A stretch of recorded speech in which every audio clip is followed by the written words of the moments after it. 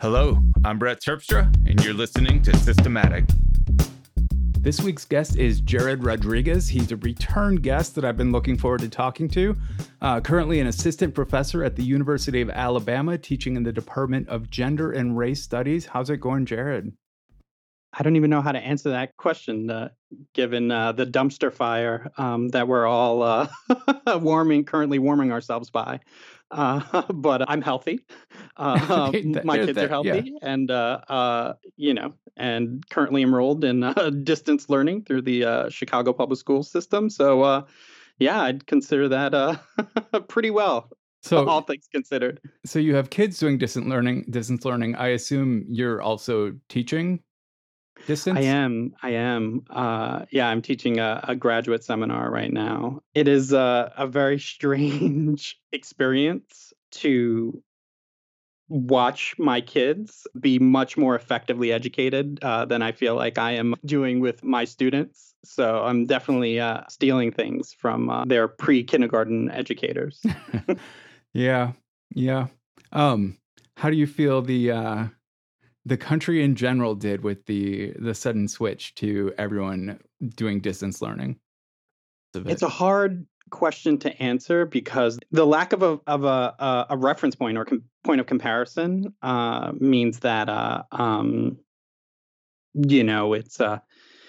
it's like parenting for me. In the rear view mirror, I can get some sense of okay, maybe I could have done that better, or maybe I really did overachieve in that instance. But I think that overwhelmingly, I think that a pretty poor job was done in regards to administration and sort of foot dragging around making decisions, and a sort of exceedingly, amazingly, incomprehensibly good job was done by most teachers and families in trying to, really pull together to try to make the best of a really, really, really difficult situation. So, we'll see. It's like, our experiment is still ongoing. Sure. But I would say that it was a pretty Herculean effort, I think, on behalf of most families and teachers. And I think if anything, if what we've struggled through is a guide, we could see the utility in making difficult decisions sooner, and in regards to thinking about whether next semester might be online, and then being able to offer everyone more time and more resources to prepare, because that's ultimately, what has proven to be a decisive factor in people's success. But yeah, I feel like this game of telling everyone, we're going to get back to in-person classes, and then canceling it the week of or even a week into it, and not being prepared for the alternative seems detrimental to study. Like, I understand that distance learning probably it has a lot of issues in comparison to in-person learning. But if you don't give it a fair chance with appropriate preparation, of course it's going to be worse. Yeah, the strange thing for me is that I don't even know if we can actually compare them, given the experience that we have. I guess for me, I wouldn't say that what I'm doing now, or what most people are experiencing now, is actually anything approximating sort of even 50% of best practices when it comes to online or distance education, right? Sure. So I don't even know if the sheer volume of folks doing distance or online education, I think that really makes some of the previous studies or data that we have on it. I don't know. It makes me question how applicable it is, given that it's such a smaller sample size. It's many of the criteria that were used to analyze the efficacy of distance learning programs or online learning programs. They're just fundamentally, different just because of the scale. So I think the jury's still out. And I think that, that it's a reminder that, these are not normal times. This is not normal distance learning. And I think we do well to remember that. What came to mind immediately was that was just-in-time delivery, right? Yeah. If just-in-time delivery is, it's a sort of means of optimizing supply chains, right? To lower, supposedly, right, lower the cost of goods to the consumer in the end, right? Because retailers, right, they pay less for transportation, less for storage, yada yada yada. If that hasn't really proven to be a particularly resilient means of organizing, manufacturing and distribution, it for damn sure is not going to be a particularly effective way of approaching education. Sure. Right. And that's what we had, right? We had an attempt, right, to pull off just in time delivery for for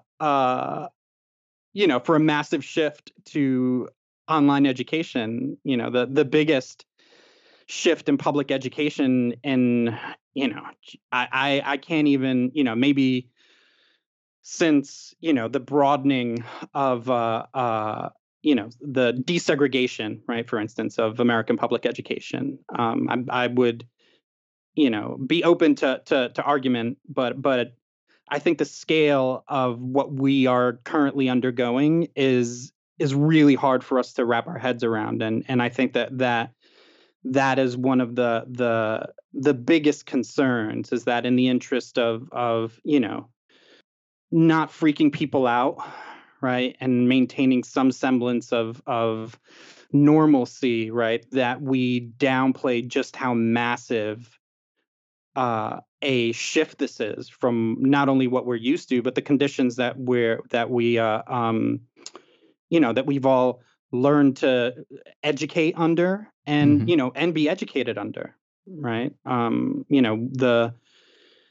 think that there is a lot of legitimate concern about students, being able to transition, right, to online education, and that those are very, very, very, very serious. But we also have to think, as part and parcel to that, that the overwhelming majority of educators, right, whether they be, primary, secondary, sort of college, right, have not received any training, almost no training in how to effectively teach in this way. And so, yeah, it's been a struggle, and that's part of why I really do think that the fact that it has been as successful as it has been is a testament to just how committed, right,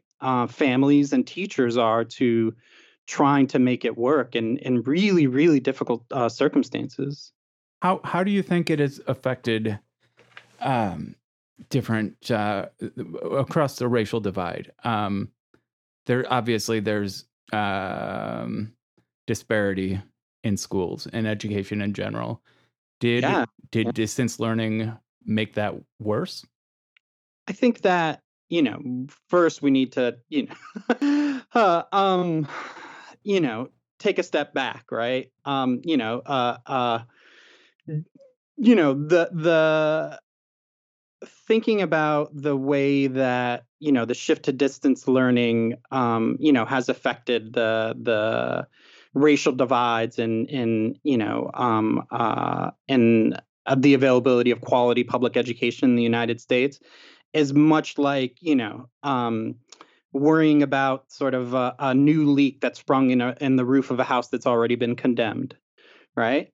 And I use that metaphor to offer you the picture was pretty bleak before the shift to distance learning, right? And the shift to distance learning is, I think, another opportunity for us to look at just how pervasive and deep the racial inequality runs, right, in this country in general, and sort of as it's expressed in, access to quality public education. But I think that one of the difficult things in looking at how people were engaging with the question of should we shift to distance or should we maintain sort of in-person schooling, in some part, right, hinged on the question of, well, right, with students who don't have, who are, amongst, sort of racially oppressed sort of groups in this country who are not, who don't have equity, right, or sort of equitable access to, whether it be sort of as families, right, socioeconomic opportunities, right, healthcare, right. You can go down the list that schools actually provide, right. They provide health services, right. They provide food. They provide sort of in very, very significant ways, one of the last bastions of, the continually shredding social safety net in this country have been public schools. Yeah. Right. So that the idea of suggesting that we take that away from students who really need it, right, who are going to struggle at home, right, families who are going to struggle to feed their children, right, or the kinds of developmental therapeutic services, right, whether they be in the form of IEPs or individual education plans that students with disabilities have, or students who receive counseling in school, right? It's almost a no-brainer, right? If the alternative is put kids in a situation where they're not going to eat, not going to get health care, not going to get the kinds of therapeutic services that they need, sure, right? Yeah. Right. Or put them in that, but that, is a, it's a false dichotomy, right? In a certain sense, in that, what we're doing here is we're being forced to suggest that sort of the sacrifice of the health and well-being of communities, which include teachers, right, which include sort of the elderly, family members of students, right, a broader community that come together to make a school, a neighborhood school, right, that we shouldn't sort of calculate the public health risk in that, from that end, and that we shouldn't be thinking about, okay, maybe, public school is not the best place to offer, non-comprehensive and sort of piecemeal healthcare services. Maybe, it would think these kinds of things would not be as big of an issue if we had, for instance, right, universal healthcare in this country, right? If we had sort of a guaranteed, livable minimum wage, right? If we had the kinds of, universally available guarantees for sort of a minimum standard of living, right? Yeah. That almost every other country in the quote unquote, developed world has, right? And so, I think that the question of virtual schooling or in-person schooling, really makes broader social questions, broader political questions, broader economic questions, and the kinds of inequalities that exist in this country, right? It sharpens them to the point where they're completely unavoidable, right? And I'm not here to say that that we should not think about, right, students who are going to be hungry, right? And sort of leave them to their own devices, right? For instance, here in Chicago, one of the amazing things they did this summer, right? They couldn't have summer school, but what many of the schools did was that they organized lunch distribution, right, in ways that sort of families could come pick up food, right? There are many ways that sort of while suboptimal, of course, that schools still can continue to provide some of those services and resources that they did provide, without having to necessarily subject, right, our communities, right, our school communities, our public school communities, to the kinds of risks, right, that they are, disproportionately ill-equipped in regards to access to resources to really deal with. So you're saying that threatening to remove funding from schools that didn't reopen on your schedule might be detrimental to a broad, who would have thought? Yeah, it's bad for public health. Yeah. I mean, the ultimately the in my opinion, the responsible thing to do would be to actually increase, right? Funding, right? Well, If there were monies, right, which the sort of the Department of Education allocated, right, pandemic response funds, for instance, to schools who would commit to reopening, right? There was a commitment of an increase in funding, right? So there were resources available. Well, what if those resources were still given to schools who desperately needed them even before the pandemic, and actually help facilitate, right, schools being a central locus, right, of of community care in regards to public health, right, and a lot of the it couldn't completely mitigate this, but sort of maintaining the sense of community, right, maintaining a sense of sort of regularity in regards to relationships that are being built between students and teachers and administrators, right? That there, right? There's proof, right? In family and teacher, and in some cases in administration-led initiatives, right? To have schools continue to be some kind of resource, right? Even in the absence of in-person schooling, that I think are instructive, right?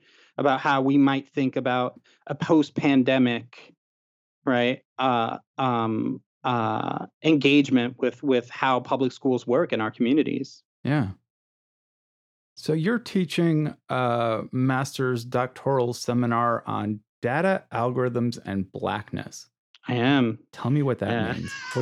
I don't know. Well, one of the beautiful things about being a professor is that you get to be a little selfish. Not always, but sometimes. And I got the opportunity to create a seminar on a topic of my own choosing, and I, for a very, very, very long time, I'm a nerd,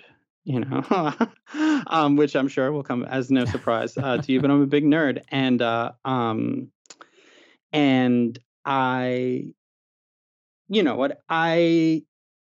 for me, one of the things that drives me towards research projects is my general sort of,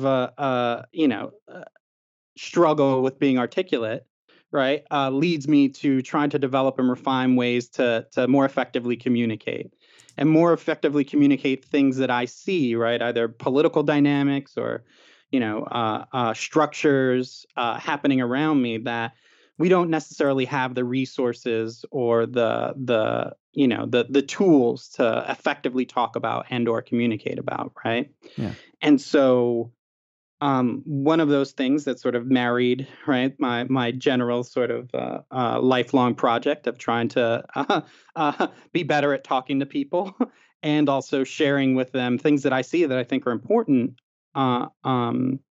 is this class, right? Is this class, which is really trying to grapple with the way that what in the field of critical algorithmic studies is called the algorithmic turn, or the turn, sort of the big datification of social science research, right? And I don't think it'll come as a surprise to you that or maybe, well, I don't know, or the listeners, right, that many of the same dynamics, right, around how people think about data and algorithms, right, and sort of the general public are actually how they're thought about in academia, right? The presumption, right, that data and algorithms are in some way a more neutral or objective form of tool for analysis or assessment, right? Then thinking about what the knock-on effects of that are. For instance, some of the things that we're talking about in our class are, what does it mean, right, when an algorithm is assessing whether or not someone is fit for parole, right? And that analysis includes a lot of, a lot of factors, some of which are clear to sort of the prisons or courts using, right, the algorithms to assess whether or not someone is is a good candidate for parole, and some of which are not, right, because the algorithms are intellectual property, and thus sort of there's a layer of obfuscation that exists between what the variables are, right, that are being assessed and sort of the decision being rendered, right, or any other number, that data and algorithms, right, are used in our broader society in ways that are really deeply entangled with historic and contemporary forms of racial, right, or gender inequality.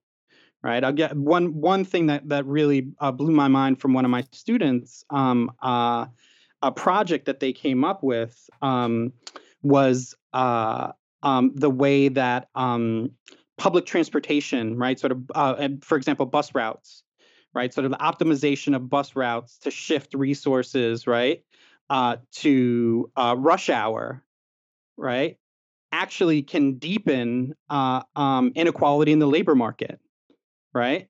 So folks who are underemployed, right, or who have regularly changing sort of job shifts, right, in retail, right, Starbucks or any other number of sort of service industry jobs where sort of just in time employment schedules, right, Sure, right. Are employed, right, that the optimization of a bus route to shift resources, towards rush hour and away from, quote unquote, non, heavy traffic times actually makes it more difficult, right, for underemployed or folks who are, don't have regular schedules to be able to make it to work on time. Yeah. Right. And if we look at sort of it from quote unquote, as merely sort of a neutral shifting of resources to optimize, right, where they're being allocated, we wouldn't see that. Yeah. Right. So that's one example. Right. And, there are a whole host of different examples that allow us to see, right, the utility of what some folks are calling or developing as sort of algorithmic justice, which is to say, when data and algorithms are used in public life, right, by municipal authorities or any other sort of authorities that are sort of charged with their mandate by by the public, or sort of utilize taxpayer funds or public funds, right? That the communities that are going to be affected by the decisions in which these algorithms are being used, that they should be engaged and involved in those processes of deciding how the algorithms are going to be used, right? Involved in deciding whether or not an algorithm should be used in the first place, right? So for instance, right, in this in the bus route example, right, that there be a community, that there be community representatives involved, right, who have a sense of how, right, what the effect of this supposedly neutral optimization of taxpayer money is actually going to do, right? Or in the instance of when algorithms are being used in sentencing or in parole, right? Questions that that folks involved and engaged in in that community, right? Not merely from the prosecutorial side, right? But formerly incarcerated, right? That they be involved in those, in shaping how the tools are used. Yeah. Right. Because, we can see that if we just assume a neutral sort of valence, right, to data and algorithms, right, that we do so, at our own peril if we are concerned or worried about, right, the deepening of structural inequalities. So if there's a lack of equality in the way that algorithms are implemented, do you think there's malice in some cases, whether it's sentencing or bus schedules? Do you think that there is an intentional use of the algorithm to benefit one class of people over another? Not necessarily, but this is one of those examples, right, of how, I don't think so.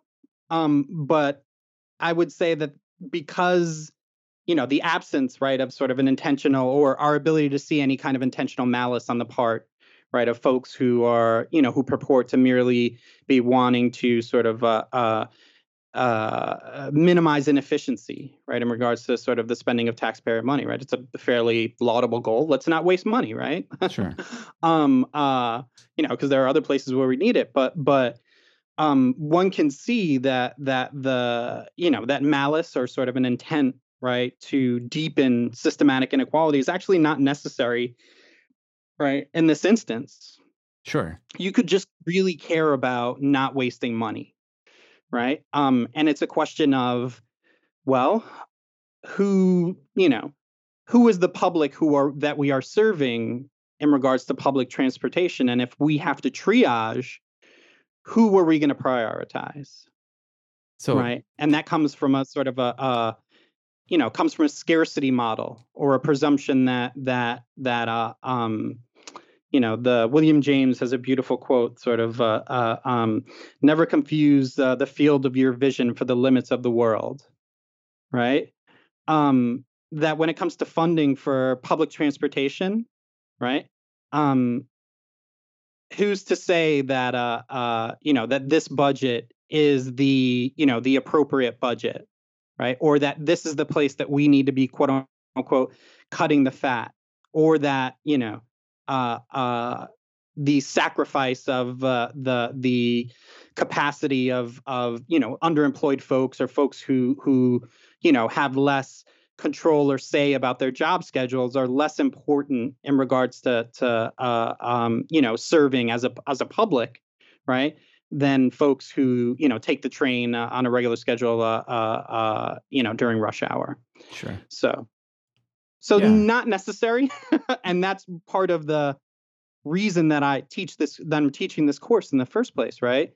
Is that, common sense understanding of a way to fight oppression, or way to fight racism or sexism, right, is you find the people wearing the T-shirts.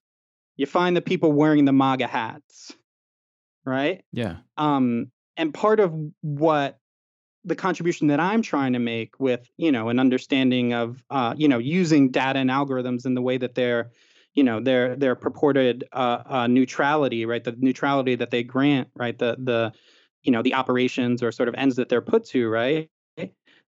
One thing that emerges, right, from looking at that is, the powerful tool of being able to see, right, that you don't have to be wearing a MAGA hat. You don't have to be wearing the T-shirt, right, in order to be someone who is committed to, or something that is committed to,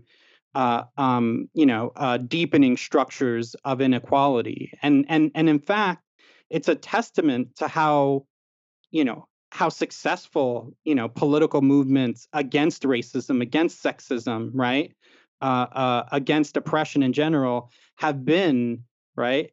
That is, our current president sort of notwithstanding, right, that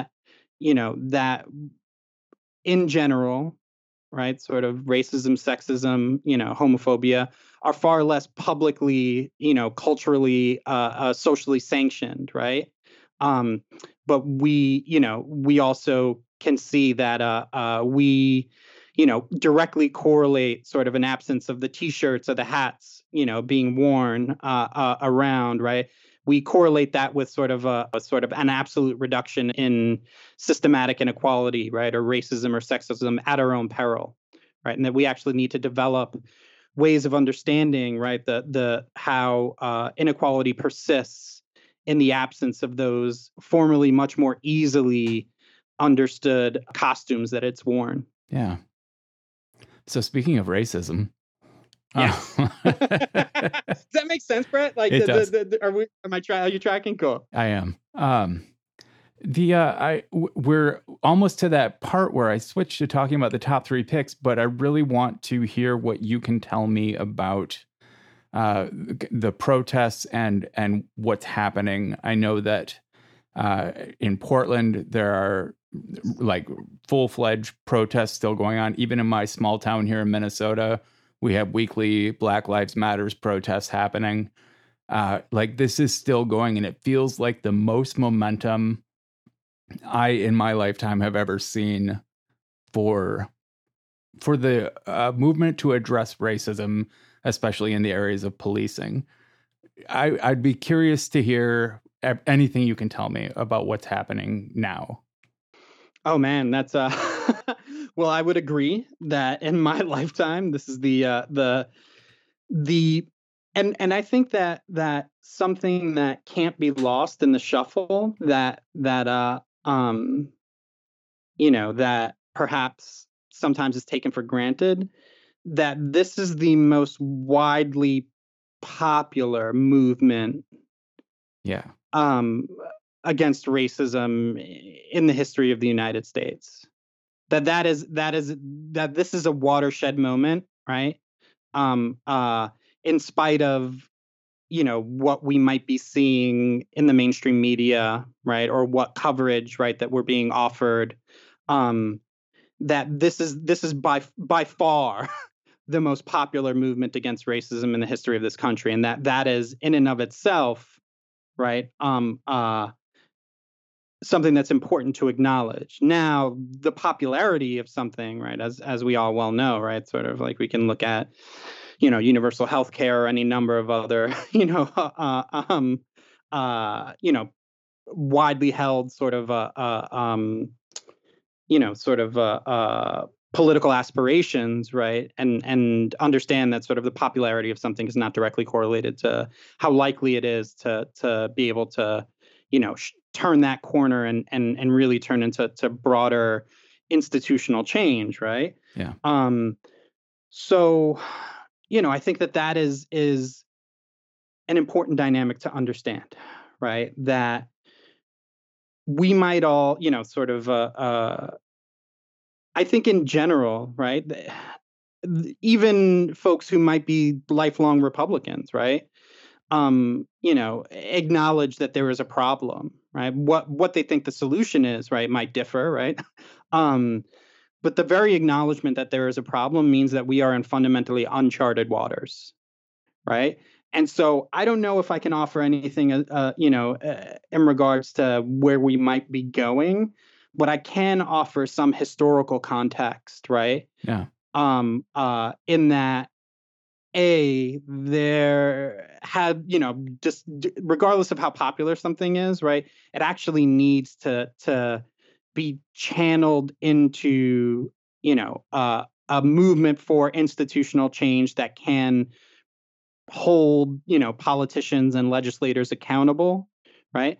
And I think you do see that in local areas, right, in regards to changes in municipal ordinances around sort of policing, right? In local city councils, sort of changing funding structures, right?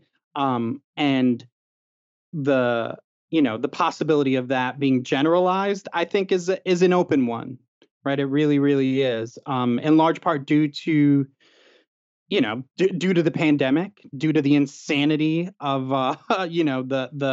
the election at the moment. But what I do want to get across is that the protests have not stopped. Right? They have not stopped. Like, folks are organizing, folks are meeting, folks are pushing across the country, right?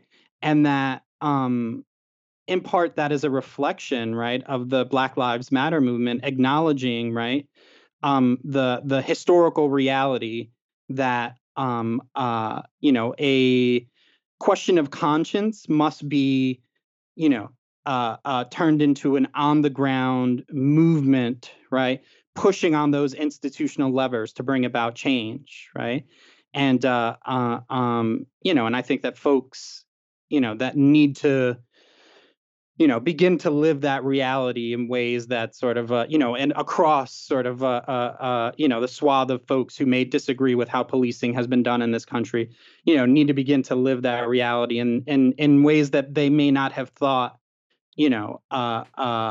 they could or were necessary, because they're going to be, right? They're going to be, regardless of who gets elected in the fall, right? I think that an immense amount of pressure is going to need to be brought to bear, right, in order to get the kinds of institutional change that I think are widely supported. Yeah. If that makes sense. Yeah. Yes. You're always eye-opening talking to you, because I can get the perspective of, for me, like in-person perspective comes from people living in the same small town I do. And then my perspective from the larger community comes through avenues like Unicorn Riot and online reporting that would bother to still cover the protests beyond, shootings and things like that. Mm-hmm. So yeah, it's good to hear that you see it as something that's still strong, still moving forward. Well, it's interesting because it's in some places, right, things have ebbed, and in some places things have gone, have moved, forward, but forward in different directions, right? Some folks have moved into electoralism, right, to get sort of Black Lives Matters activists elected, right, to positions, and other places disagree with that strategy, right? Right. The point that I'm making about sort of the really profound popularity of this movement is not to say that sort of racism, doesn't still exist at the same time, but it is to give us a sense of what is at the heart, of an incredibly heterogeneous political movement, right? With some folks, pushing more into the electoral realm, and other folks, right, keeping folks out on the street, right, and keeping, quote unquote, grassroots movement pressures on, and in other places organizing, food drives, right, and other places that there is a wide and varied set of actions that folks in the Black Lives Matter movement are engaged in, right, that do not look like the kinds of things that are, widely reported on in the news media. And that, in part, right, is, unfortunate that might not be the wider understanding, but it is fortunate in the sense that it is that heterogeneity, it is that diffusion, right, and that ability of the movement to be able to draw in folks who may not necessarily agree on what the exact, single thing we should be doing is, nationally, right? And take their interest in wanting to change things and channel that, right, in a way that makes sense locally, but is a part of sort of continuing sort of a broader struggle. That is, that is something that I think cannot be lost on us, right? Yeah. Because it is something that is not common in American history, right. And an indication of something, of something special, right? And that in these super darkest timeline times, that we might look to as an opportunity, but an opportunity that we ourselves have to, all be engaged in pushing forward wherever we are, in whatever way we can, right? Regardless of who gets elected in the fall. Like, and I say that again because I think it bears saying in that one of the things that sort of the present contemporary, the contemporary sort of political moment, right? One of the lessons that I feel like that a lot of folks are drawing, right, is one of just, maybe a somewhat more blinkered approach, to the possibilities of merely, a change that's gonna happen, at the polls in this fall, at the polls, right? In November, rather. And what I want to suggest is that the, you know, that would be a disservice to the momentum and the possibilities that are really exist, right? For broader and more fundamental changes right now that are embodied in the Black Lives Matter, protest movement, right? Which went from beginning a couple of years ago, right? Being started with sort of concerns that were beyond, but really were about sort of a few individual police murders, right? Right. And how they reflected systematic inequalities, and now, right, that has deepened.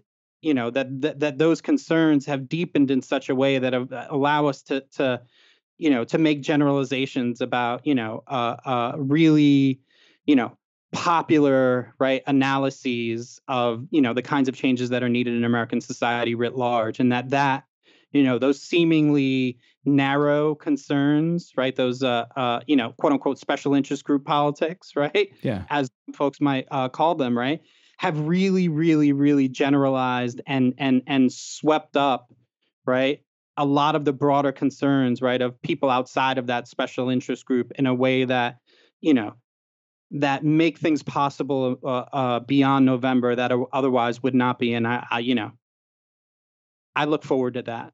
What kind of stuff is happening down ballot that is a direct result of the movement? Local city council members, right? You have I think the first BLM or sort of one of the central movement folks in Ferguson getting elected to Congress, right? But I think ultimately, the down ballot stuff is more so largely reflective of an openness to pressure of folks, right? That otherwise previously sort of would not be there, right? That constituencies are exerting, because of the the palpable dissatisfaction from sort of status quo politics, right? That the down ballot sort of possibilities are not necessarily immediately in the form of movement folks, right? Taking up sort of electoral sort of candidacies, but more so, right, movement folks shifting the agenda of those people. But there have been sort of a few like very really serious I would argue sort of electoral sort of wins, right? That have been swayed in large part by movement folks, particularly in places where conservatism was thought to run the day. But I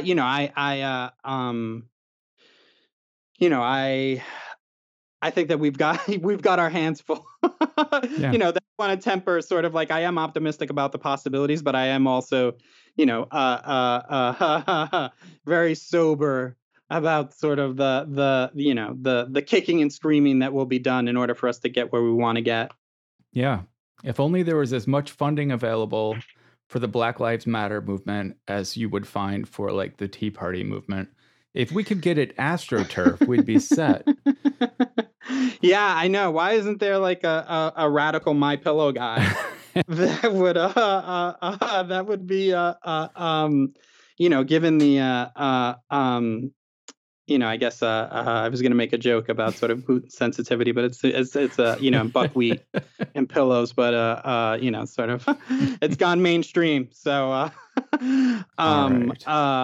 but yeah, so I was gonna ask you about. I don't even know if you can talk about any of it, but what the latest on the beta for the app is for Envy Ultra.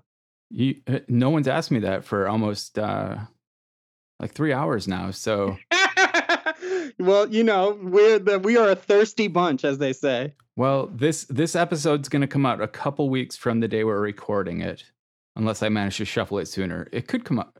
We'll see.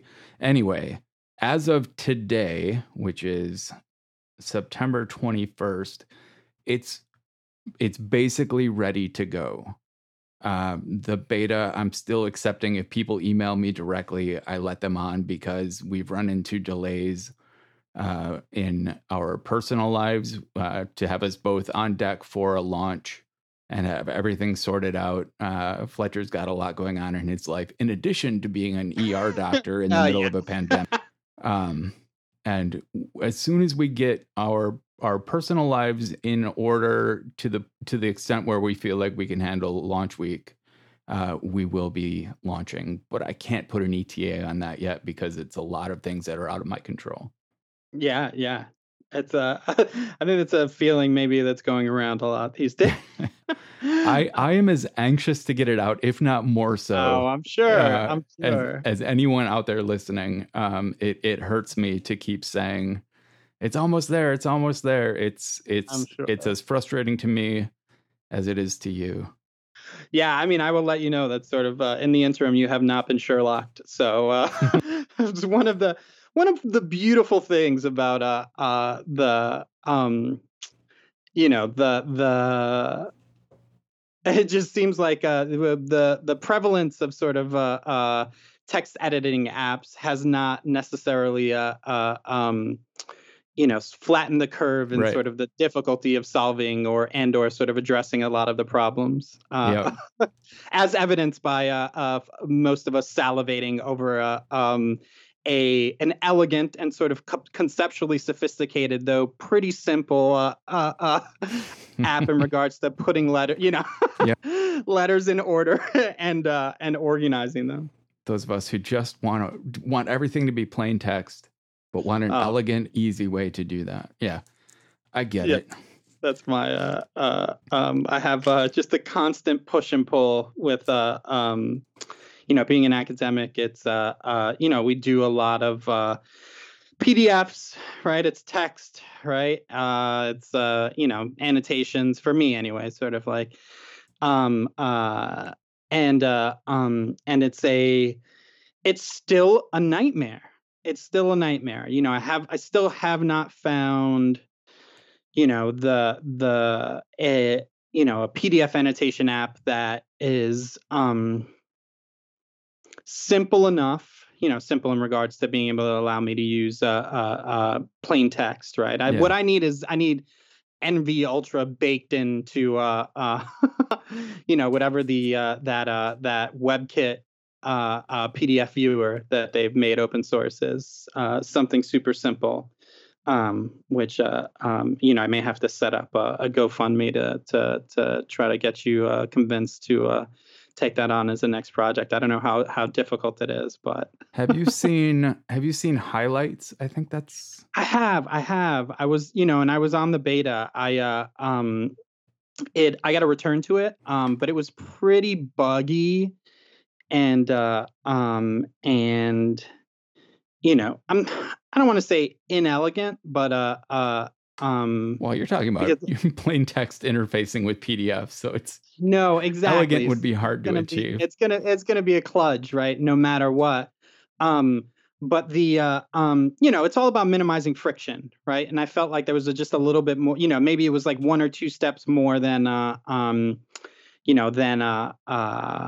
I felt like it was worth to try to shift over to that. But I'll play around with it again and I'll get back to you. Like I don't have I found the idea interesting and the execution seemed well done, but I don't need to annotate PDFs, so I have no metric by which to judge the app.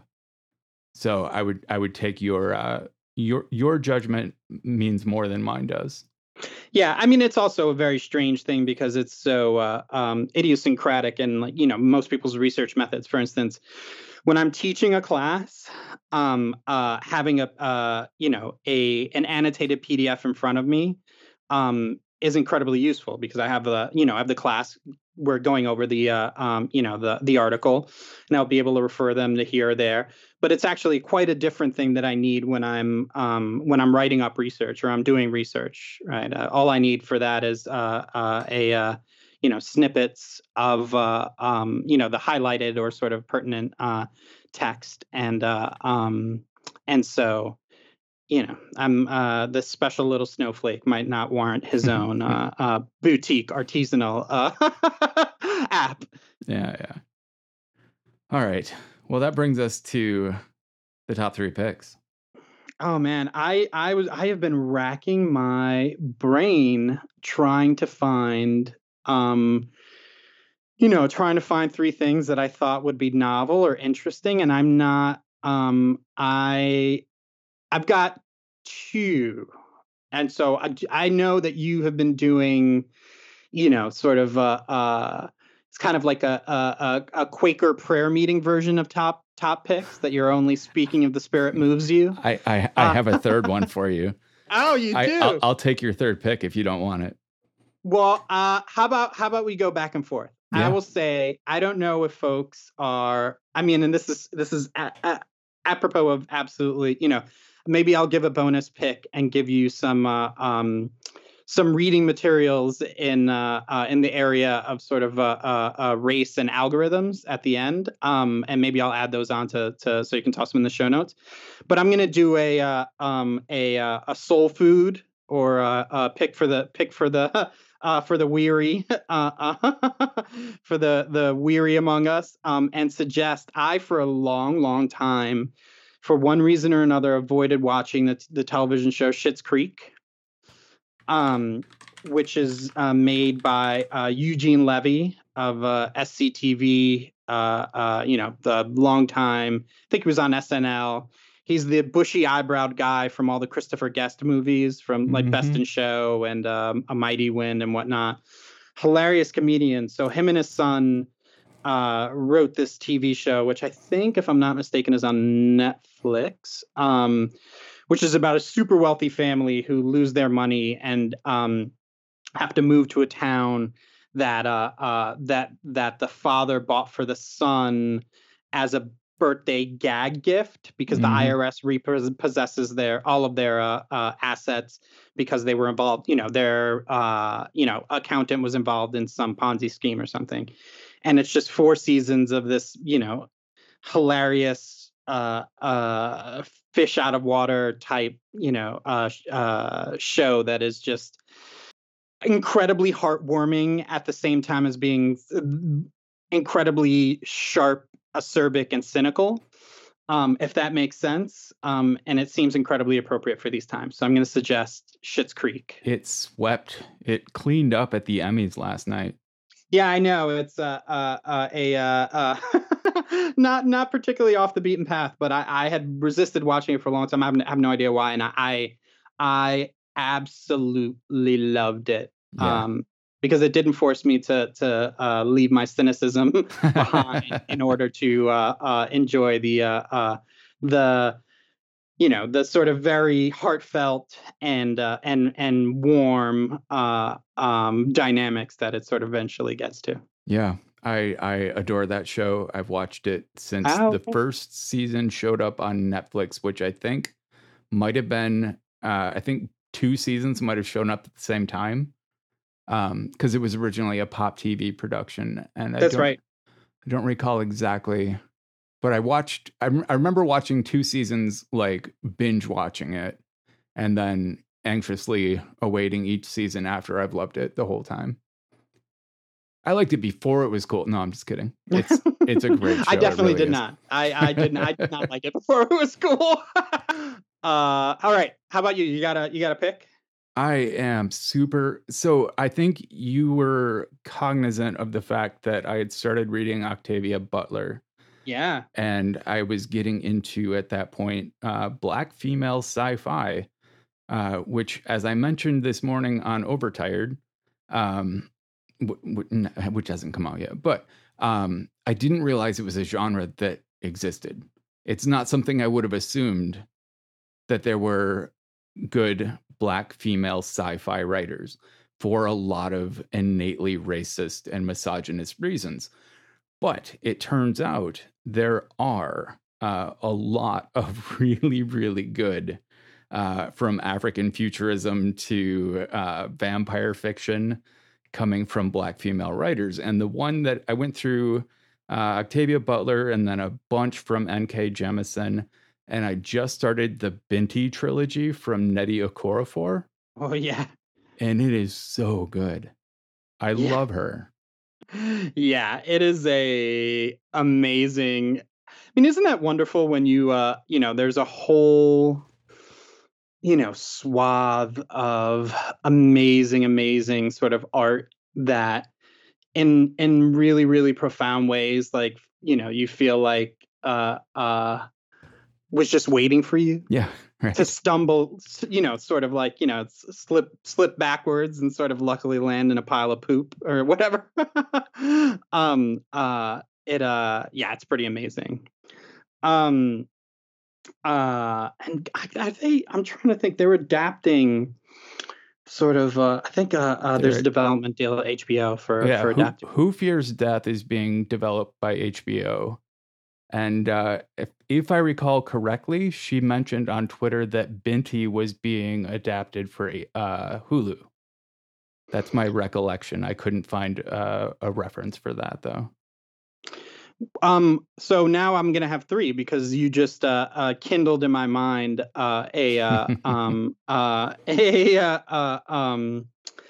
recommendation. It is a film, if you're interested in black sci-fi. It's by, I mean, it's interesting in that directed by John Sayles, a white guy. It's called Brother from Another Planet. And it was made in 1984. And it's about an alien, an enslaved alien who comes to Earth on the run from his home planet and lands in Harlem. And he can't speak, but he's being pursued by these two slave catchers from his planet, and it's about him navigating life in Harlem as an alien slave who looks like a black human in Harlem, in the 80s. And it is brilliant. And the lead is played by Joe Morton, who recently of Scandal fame, and what else? Gosh, he was in he plays Cyborg's father in all of the new DC reboots, and actually, incidentally, narrated the audiobook of the best audiobook version of The Invisible Man that I have ever heard. Cool. I do like his voice. I would listen to that. Oh, well, oh gosh. Yeah. If maybe we can sort of have a book club of Invisible Man. It's sort of one of the great works of maybe humanity. And I used to live up the block in Harlem from Ralph Ellison, where Ralph Ellison lived for most of the end of his life. So my last pick is a deep cut. Longtime listeners of the show should be familiar with the name Merlin Mann, and who in many ways, good and bad, is someone that I came across. Gosh, I don't even know how long ago. I mean, he's old. And if I'm like kind of getting old, then he's like really, really old. But this was I came across him, I guess, like right maybe a year before he started doing, maybe a year and a half before, on 85 folders or whatever his website is called, 56 or 12 folders, 13 maybe. Yeah. 13 folders. And I came across his work right when I think we talked about on the last podcast that I kind of had a life and then went back to school when I was a little older. And I came across his work on his website, and he'd done, a couple of talks on Inbox Zero. And while I didn't, sort of have much for in the way of a need for email management at the time, I was really struck by his, his take on work. And, I don't even know if people sort of like use the phrase knowledge work in a serious, without like a smirk anymore. Though at the time the idea, sort of was very compelling, and his kind of land of broken toys approach to using himself and his failures and his own experiments as a means of offering something to people struggling in the same way was really, really important for me, as I felt like I was trying to figure out how to be a college student, and then sort of in graduate school, and there's a piece that he wrote in particular, that fans of his sort of will be familiar with. It is called Cranking. And someone wrote it. Just sent that to me a couple weeks ago. Yeah, I had forgotten. You know why? Because it's perfect. It is perfect for this moment right now that we're in that. For long story short, in retrospect, I think sort of like the impression that I get is he had a very ill-considered book contract in which he was supposed to write a book about productivity, and nominally what his editors and sort of publishing company wanted was a book about email. And anybody who has followed sort of his career knows that the last thing on earth that Merlin would ever want to write is a book about email. So in retrospect, it seems hilarious to consider. But as someone who was sort of muddling through, my own sort of return to professional life and struggling with many of the things that he was struggling with in terms of writing and whatnot, and producing, there was a moment in which, I think that things came to a head about sort of a decision of whether or not to move forward with this book, this project, which seemed like the culmination of many, many years of hard work and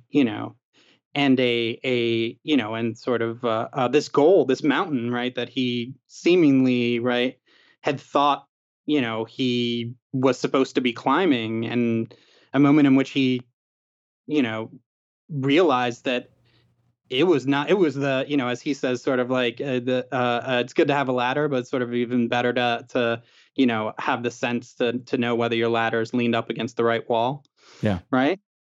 And the piece Cranking is kind of a beautifully written, I think, meditation on that habitual practice of what does it mean that every day, every moment, we all have to be figuring out whether or not our ladder is propped up against the right wall, right?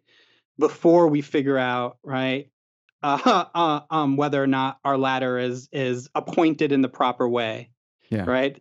And that in this moment where we're all being forced, I think, or at the very least, the show, the dynamics of the show must go on, are pushing us all away from sitting with, a reckoning with the fundamental changes and transformations that are going on around us, and the just, quite frankly, insane circumstances, right, that we're undergoing. That this is it's a piece that I turn back to, and it was powerful in its, in the brevity, right, in which it offers you that gentle shock to the system of, a reminder that says, it's not just okay to think about whether or not your ladder's propped up against the right wall, but it's actually the only way for you to live your life in a way that is, is